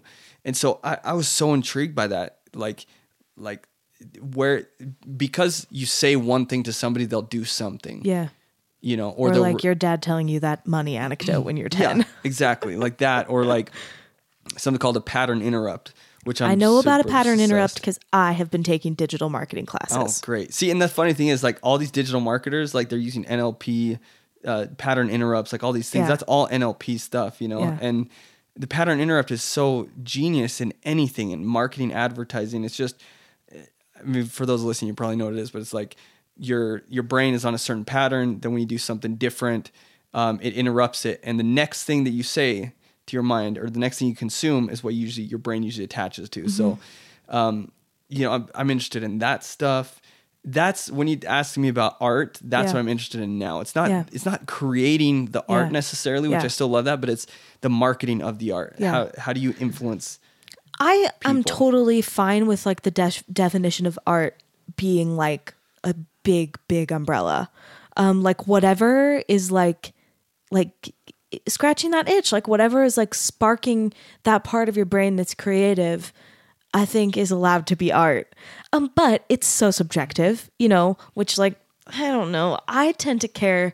I think I get a little like optimistic about these kinds of things. And I tend to feel like it's art whether or not like someone else thinks it's art. Like if I think it's art to me.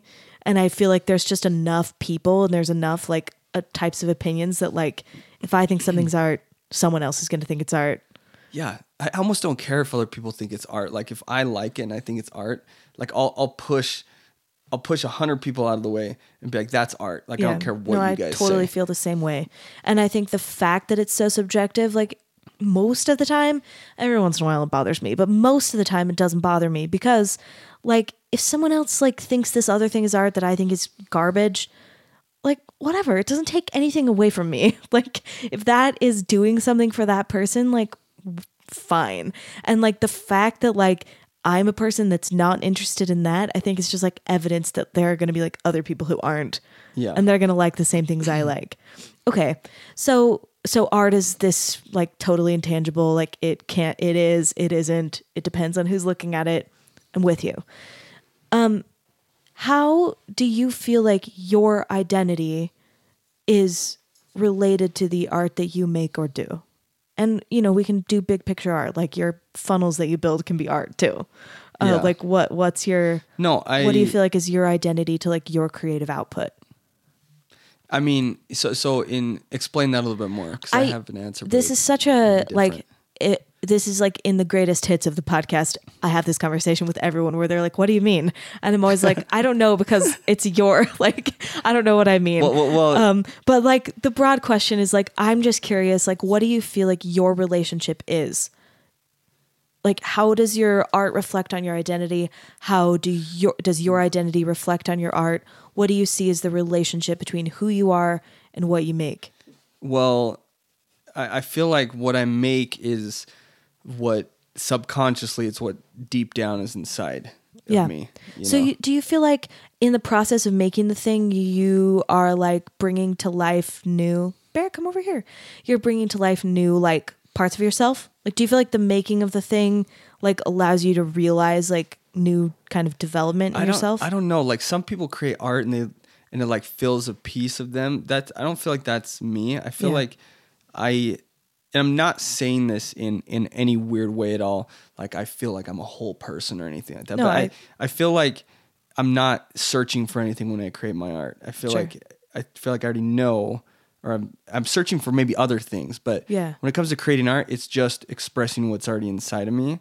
And so like if you look at my body of art, I feel like it reflects kind of who I am. Like a lot of it's really colorful, really bright, really like orange, feeling like warm. It's the things I've seen that you make are like they feel like bright, like they feel like light. Yeah, like really light images. And even like, if they're dark, they're light. Yeah, it's like, and I do like dark images and whatnot, and it has a lot to do with storytelling, what I think, what I imagine in my head. So it's all just expressing. So you feel like those things are fixed, like when you look back on your body of work. Do you feel like, there's like a through line that's like, this is who I am? Or do you feel like it kind of changes based on like what was going on with you at that time? Well, if I created art when I was 14, it would be very different than creating art now. So the last, I think after serving God for 2 years, it sort of put me on a path that was different from before, you know? So I kind of, and not, my work's not like religious. I do religious art as well, but I feel like I've been sort of like I haven't made wacky decisions that would affect my life to like then reflect my art in that period of time. Like, I don't know, I look back at my art and it seems consistent from when I started. If I started earlier, it would have been different. Sure. And it could change. Yeah, and it'll change probably. Well, I think, I think for some people, like they have a new idea and they're not sure like what it is, and they have to create stuff in order to kind of like figure it out. And then it's like, oh, I'm in this new like phase of creation. Or I think some people like have a new experience, like they're a parent for the first time, or are experiencing like a depression or something. And like, as they're like incorporating like that reality, it like affects their art. But like, I don't know. I just like to ask people like, what's the relationship? Well, for me, I just thought about this now. It went from video to photo. So I do see, or, from when I was a kid, it's like these superhero, it still has a theme to it, but there's like these superhero drawings, the medium changed. And so that's how I see the changes. Do you want to talk about your superhero photographs that like were viral? Oh, the kid ones. Yeah. Yeah. Please tell my listeners about it. Yeah, so that also is a reflection of me having kids. So that was a huge change. It's a way that something's changing. But it's still using the same medium, still has the same feel and look. It's just the subject matter changes. But what do you want to know about them? I don't know. I don't know, like maybe just what you think, like what do you think is important about them? Like what's important about the story of like how you started doing it, how it happened? So how I started doing it. So I did these, so I was always, it has kind of like a marketing side to it where I was always like, how do I get my work out there? So that was in the back of my mind. But then it was my daughter's birthday. I would do these crazy photos of her every year. Yeah. And then one year I just couldn't because I was like out of town and I missed it, and 4 months passed, and my wife was like, are you going to do a really cool shot of our daughter? And I was like, oh man, it's just so much work. Like, no, I don't want to. And then finally I was like, okay, fine. I'll just go all out. I'll do it. So you won't ask me again. I'll do like the ultimate photo shoot of our daughter. And so then I started talking to my friends. I was like, oh, maybe I could like get more people to see this. Because if I go all out, it'll make the photo shoot better and more people will see it and it'll be worth it. So interesting. You start going like, well, if I'm going to do it. If I'm going to do it, I'll just go all out. And so we spent $1,500 for a freaking Halloween costume for my daughter. Wow. Like an absurd amount. It was a great costume. Yeah, it was like photorealistic. I mean movie realistic. Yeah. And so I ordered that. I did this shoot. People thought I was nuts. Like I had a photo agent at the time, and he was like, "Yeah, that's a cool idea." I guess. Bear's harassing Josh. That's fine. Sorry. He's like, "That's a cool idea, like photographing your daughter." His attention over here. He just didn't. He wasn't up for it, and so like a lot of people didn't believe it was going to do anything. I was like, whatever. So I posted the photo. I sent it to one of my friends that had a big following, and I mean, a few weeks later, it was at 60 million views. Yeah. And I was like, what the crap just happened? Now, I was watching this, because I've been friends with you on Facebook for, I think, probably 6 years. But where did we meet? I'm really confused. I can't remember. When I first moved here, because I moved here in 2012, and I was looking to get some photos done, and someone gave me your name. Oh, that's funny. And then, we weren't doing the same, we just weren't doing the same thing. But I think we've been friends since then on Facebook.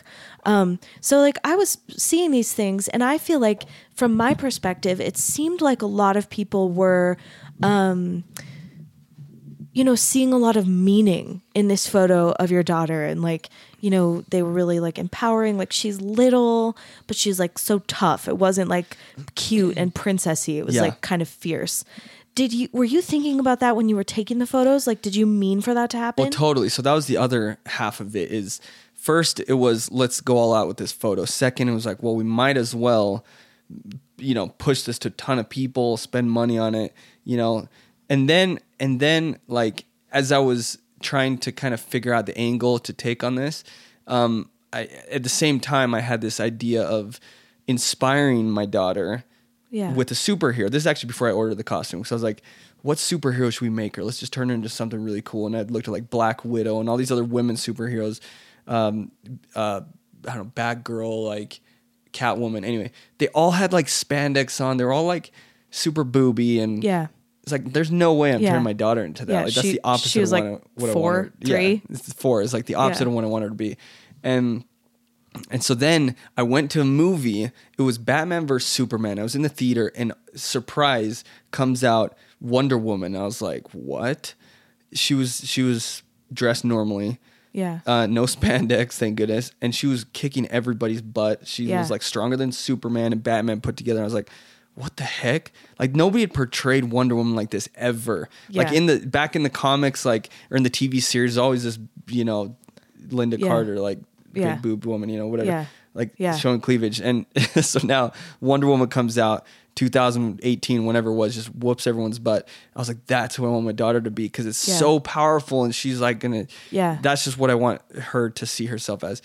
So that's how I decided to do that. And then after the photo shoot, I got so many people reaching out to me, dads that were like, you inspired me to spend more time with my daughter. Wow. I was like, wow. I love that. I was like, I didn't even have a clue that's what that would have done. I was just trying to inspire my own daughter.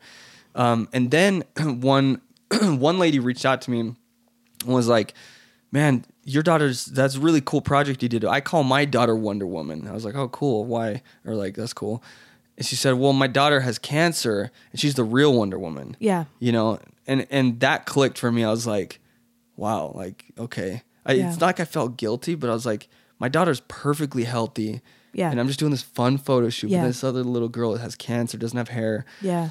She's the real Wonder Woman. And so from there, I got the idea to do more photo shoots. But actually, I did a bunch in between. But a year or so later, the idea came up again it was about find the real superheroes. Yeah. And I was like, okay, so I'm going to go out and do this project. The Justice League movie was going to come out, and I was like, this is perfect. We'll turn these kids with cancer into the Justice League. Yeah. And so the Wonder Woman went viral, 60 million views. I did a Beauty and the Beast photo shoot where I went to Europe, photographed castles, came back and surprised my daughter with a really cute Belle, authentic image. Yeah. That got 100 million views. And so then the third project comes along, which is the Justice League kids.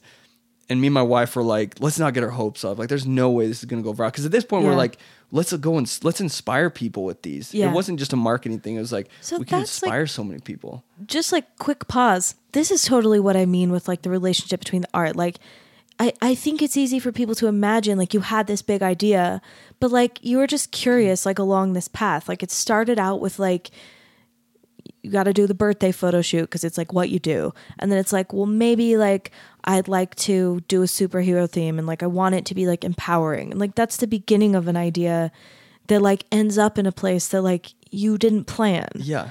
But I do think that's like, that's an interesting relationship between the art and the artist because you're still steering it, you know, like Totally. you're still the one making it happen, but like it's like affecting you. Like it's like a loop. Yeah. I don't know. I totally. just think it's an interesting And thing to like point out. Before every single series that I did, and before any big project that I did, I always wanted to quit. There never was once when I was like, this is going to be the best project ever. It's going to blow up. I always was right about to quit. I mean, literally like going to trash. I was going to throw away all the Wonder Woman photos. Yeah. Because I was like, I just don't like them. Yeah. It makes me think about like, you know, how people will sometimes like talk about an artist having a vision or like being kind of like visionary about like what's going to work. Like, and it's just often not like that. Like, and so when I'm talking about this like art and artifice question, like, I think sometimes it's just this kind of thing where it's like, I didn't know this was going to be a thing. I just doing a thing. And then also like, but then having that moment of reflection, like maybe this means something, like maybe this could mean something. Yeah, I think it's sharing so art's like sharing your experiences, sharing the ideas that you've had for years, sharing either the goodness that you have inside or the darkness that you have inside, Totally. which also Important. works, Yeah. you know, and like, or like for you, like having this other woman reach out to you and be like, my daughter's the real Wonder Woman. That's not your experience at all. But that's just that storytelling. It's like you, Josh, have this like new thought of like, if I want my daughter to be powerful, like imagine like what that feeling is like for a parent who has a sick child. And then like, that's not even your experience at all. But like having that conversation with her, like changes your worldview. And then like you put that into your medium. Yeah, totally. And that was a really weird balance for me because, well, first of all, this project was so difficult that like I actually canceled the shoot and we totally canceled it. So this time I was like, okay, I'm done. We're not doing this because it's way too hard for the Justice League kids. Yeah. But this was the one that was going to be the most impactful. This was going to affect millions and millions of people around the world. And I'll tell you in a second, like how mind blowing it was. But I quit it. I completely quit the project and we waited like 3 or 4 months without doing anything, without a thought of it in my mind.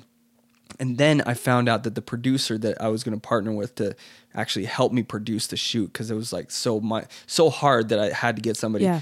She went behind my back to produce the same shoot. And we were sitting in the car once and my wife looked on the phone and somehow she caught this social post about like next week or next month, we're going to release this crazy project where we help a lot of kids. And this, we're like, what? That's my project. Like, that's my project. And I was like, so like, not, I wasn't hurt, but I was like, nobody on the freaking planet's going to do this project because it's my project and I'm the only one that can do it this way because it's my idea. It's in my mind. It's what I want to do. Nobody can create it the way that I'm going to do it.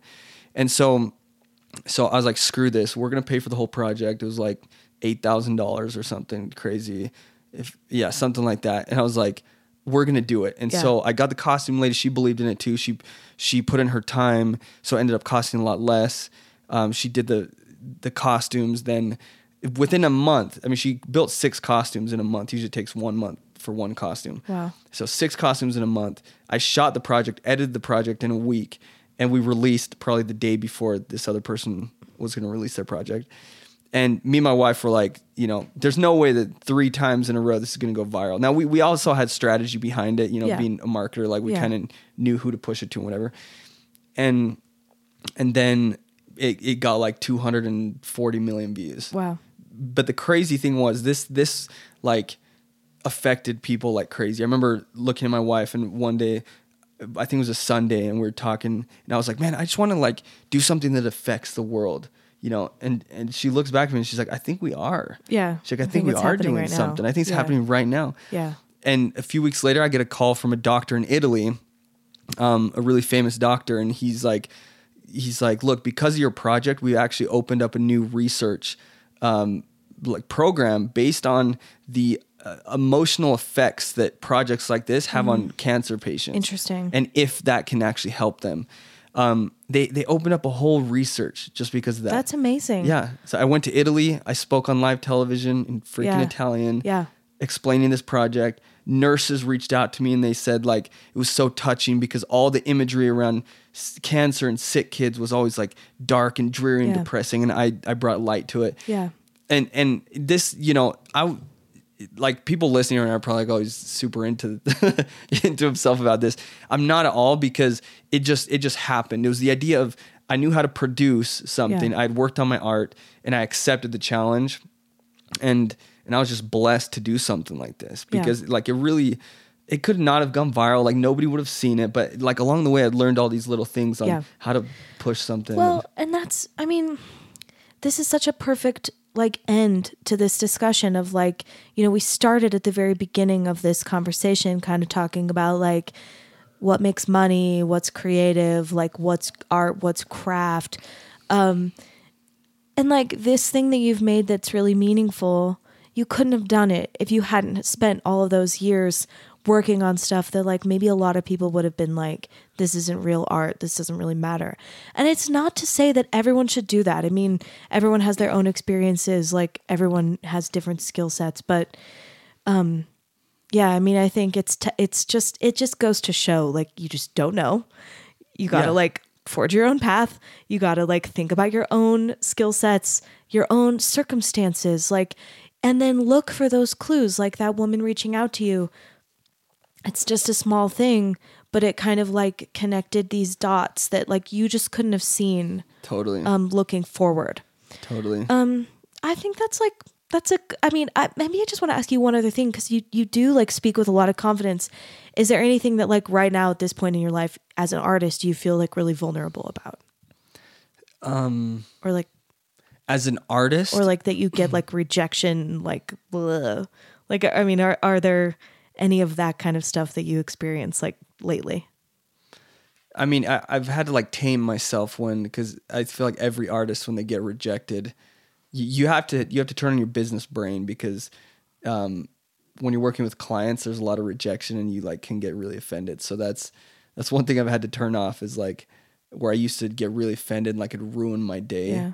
But what about like now? Like, I mean, just because I think now, it's easy to look at someone and be like, oh, you've made it, you're like totally confident. Like, is there anything that you feel like unsure about, like looking at 2020? I mean, not saying this in like a cocky way, but no, like I don't have. It's just not your style. I don't have your moment to moment. Well, I don't have any really vulnerable. I mean, not that I can think of. Does that sound super cocky? Because like everybody has vulnerable things, and I have too in the past. But I feel like going into 2020, or whenever I make like goals, it's always like I never look at the past. Or I try not to look at the past. Yeah. Do you know one thing that helped me like hugely? Yeah. It like changed the course of my life was, this was about 15 years ago I did this, and it still lasted. That's one thing I did for 6 months. Yeah. So whoever's listening, I did one thing for 6 months, I'm ready. and it changed the course of my life. Yeah. And it was every time I got a negative like word in my mind, a negative word, a negative thought, a negative like you're not good at this, but not even just that, like I can't, or I don't want to, or just all the any negative sort of like terms. negative intention. I just switched it to the positive, to the opposite positive term. Yeah. And it felt so stupid at first. Yeah. I was like, this is so ridiculous and fake. Yeah.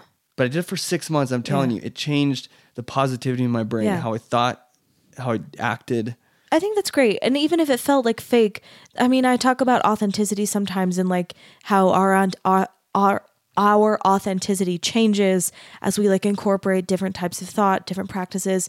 So if you feel like that's part of like who you are now, of like, I don't worry about stuff like that, like I'm moving forward, I think that's a perfect answer.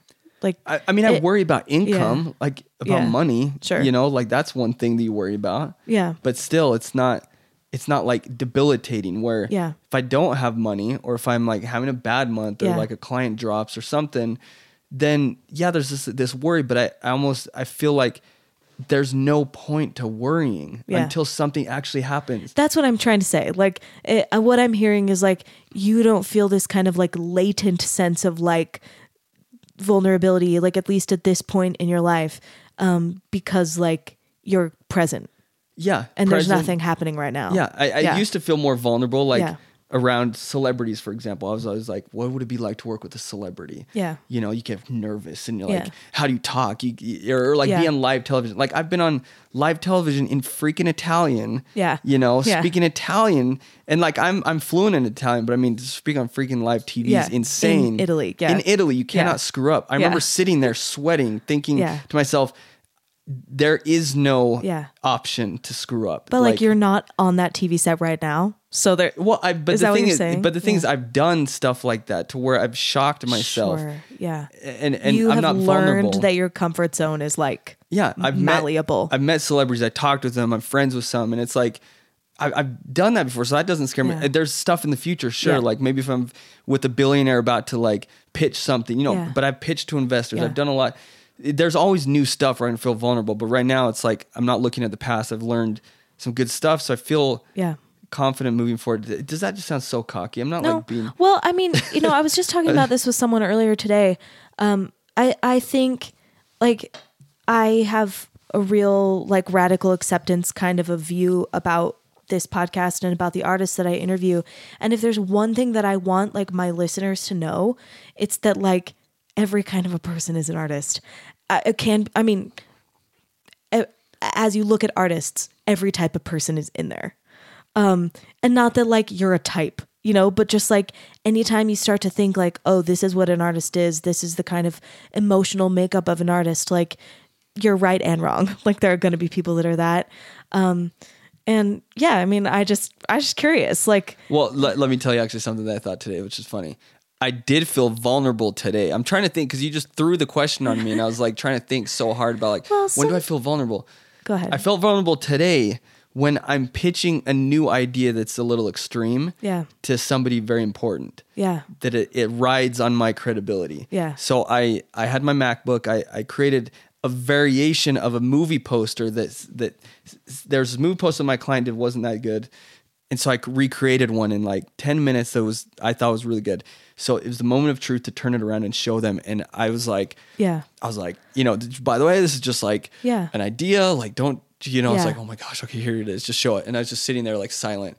I was like, are they going to Yeah. like it? Or they're not going to like it? So, I mean, yeah, I feel vulnerable. I'm glad like, that you said this because I feel like what this is telling, like you are vulnerable. This happened today. yeah, that was today. But Like a few you hours have ago. kind of learned to just like, Well, yeah, it's and then, presence. and then I've done that a Yeah, lot, and and so then you it's like, just it's you in the kind of like past. if they don't like Yeah. it, you're like, all right, whatever. yeah, And I think that's perfect. you know. Vulnerability is like fleeting. Yeah. It happens in the moment and then you're like, that's over.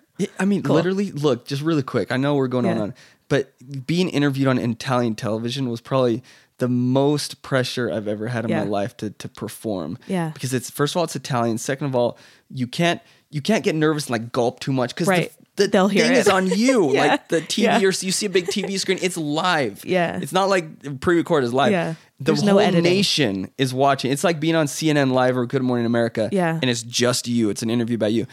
And so, I mean, I remember the moment before, it was so interesting. I bring this up because it was just a change of mindset. I said, there is no option to fail. Yeah. Like and literally there is no option to fail because what's the alternative? If Yeah. I fail, like if I don't perform, what's going to happen on live TV? Yeah. I'm going to embarrass myself and like all these negative things come Yeah. in. So I shut that off and I said, I'm not even going to think of the alternative because there is no other alternative. Yeah. And I think if people would think more like that, like there is Yeah. no other alternative, Yeah. they would perform. They would just I know. do it, I have that experience too. Like have a stomach flu and I have to perform at a wedding. Well, it's what's Crazy. happening. Yeah, I might throw up everywhere, all over the bride. It's just what's happening. Yeah, I think that's great. That's a great lesson to end on. Okay, so I ask everybody at the very end, what's your dream collaboration? And it doesn't have to be like permanent, just today. What strikes you? My dream collaboration is doing doing a big shoot with like a big photo shoot of, well, mine are like more business related now, but as far as photography and art goes, it would be collaboration with just like a really top end celebrity. Like, yeah. Do you want to give me a name? Well, just an A-list celebrity that's like Chris Hemsworth. He's so hot. Cool. Great. Yeah, you like superheroes. Yeah, like Chris Hemsworth, or even like Chris Hemsworth's kids, or like, you know, Scarlett Johansson or her kids, or Robert Downey Jr. Like a big, that would be awesome. A collab like that. Cool. That's great. Where can people find you on the internet? Josh Rossi. ROSSI. Yeah. Do you have like a specific like website handle? No, just type in Josh Rossi. I have and you'll find 3-4 websites that are just have different stuff. Sorry about just that. Josh Rossi. It's fine. Bear's trying to get Josh's water. Great. Well, thank you so much. I'm glad we caught you while you're like in the States. Yeah. Because you usually live in Puerto Rico, Puerto right? Rico, yeah. Well, thanks so much for being here. It was great to talk with you. Yeah. Cool. Thanks. Thanks for listening to Artifice. Our music is by Jerem Hansen and artwork by Sarah Keel. If you'd like to recommend a professional artist for an interview on the podcast, please send me a note through my website, emvocals.com, and don't forget to rate, review, and subscribe. Thanks again. Have a great week.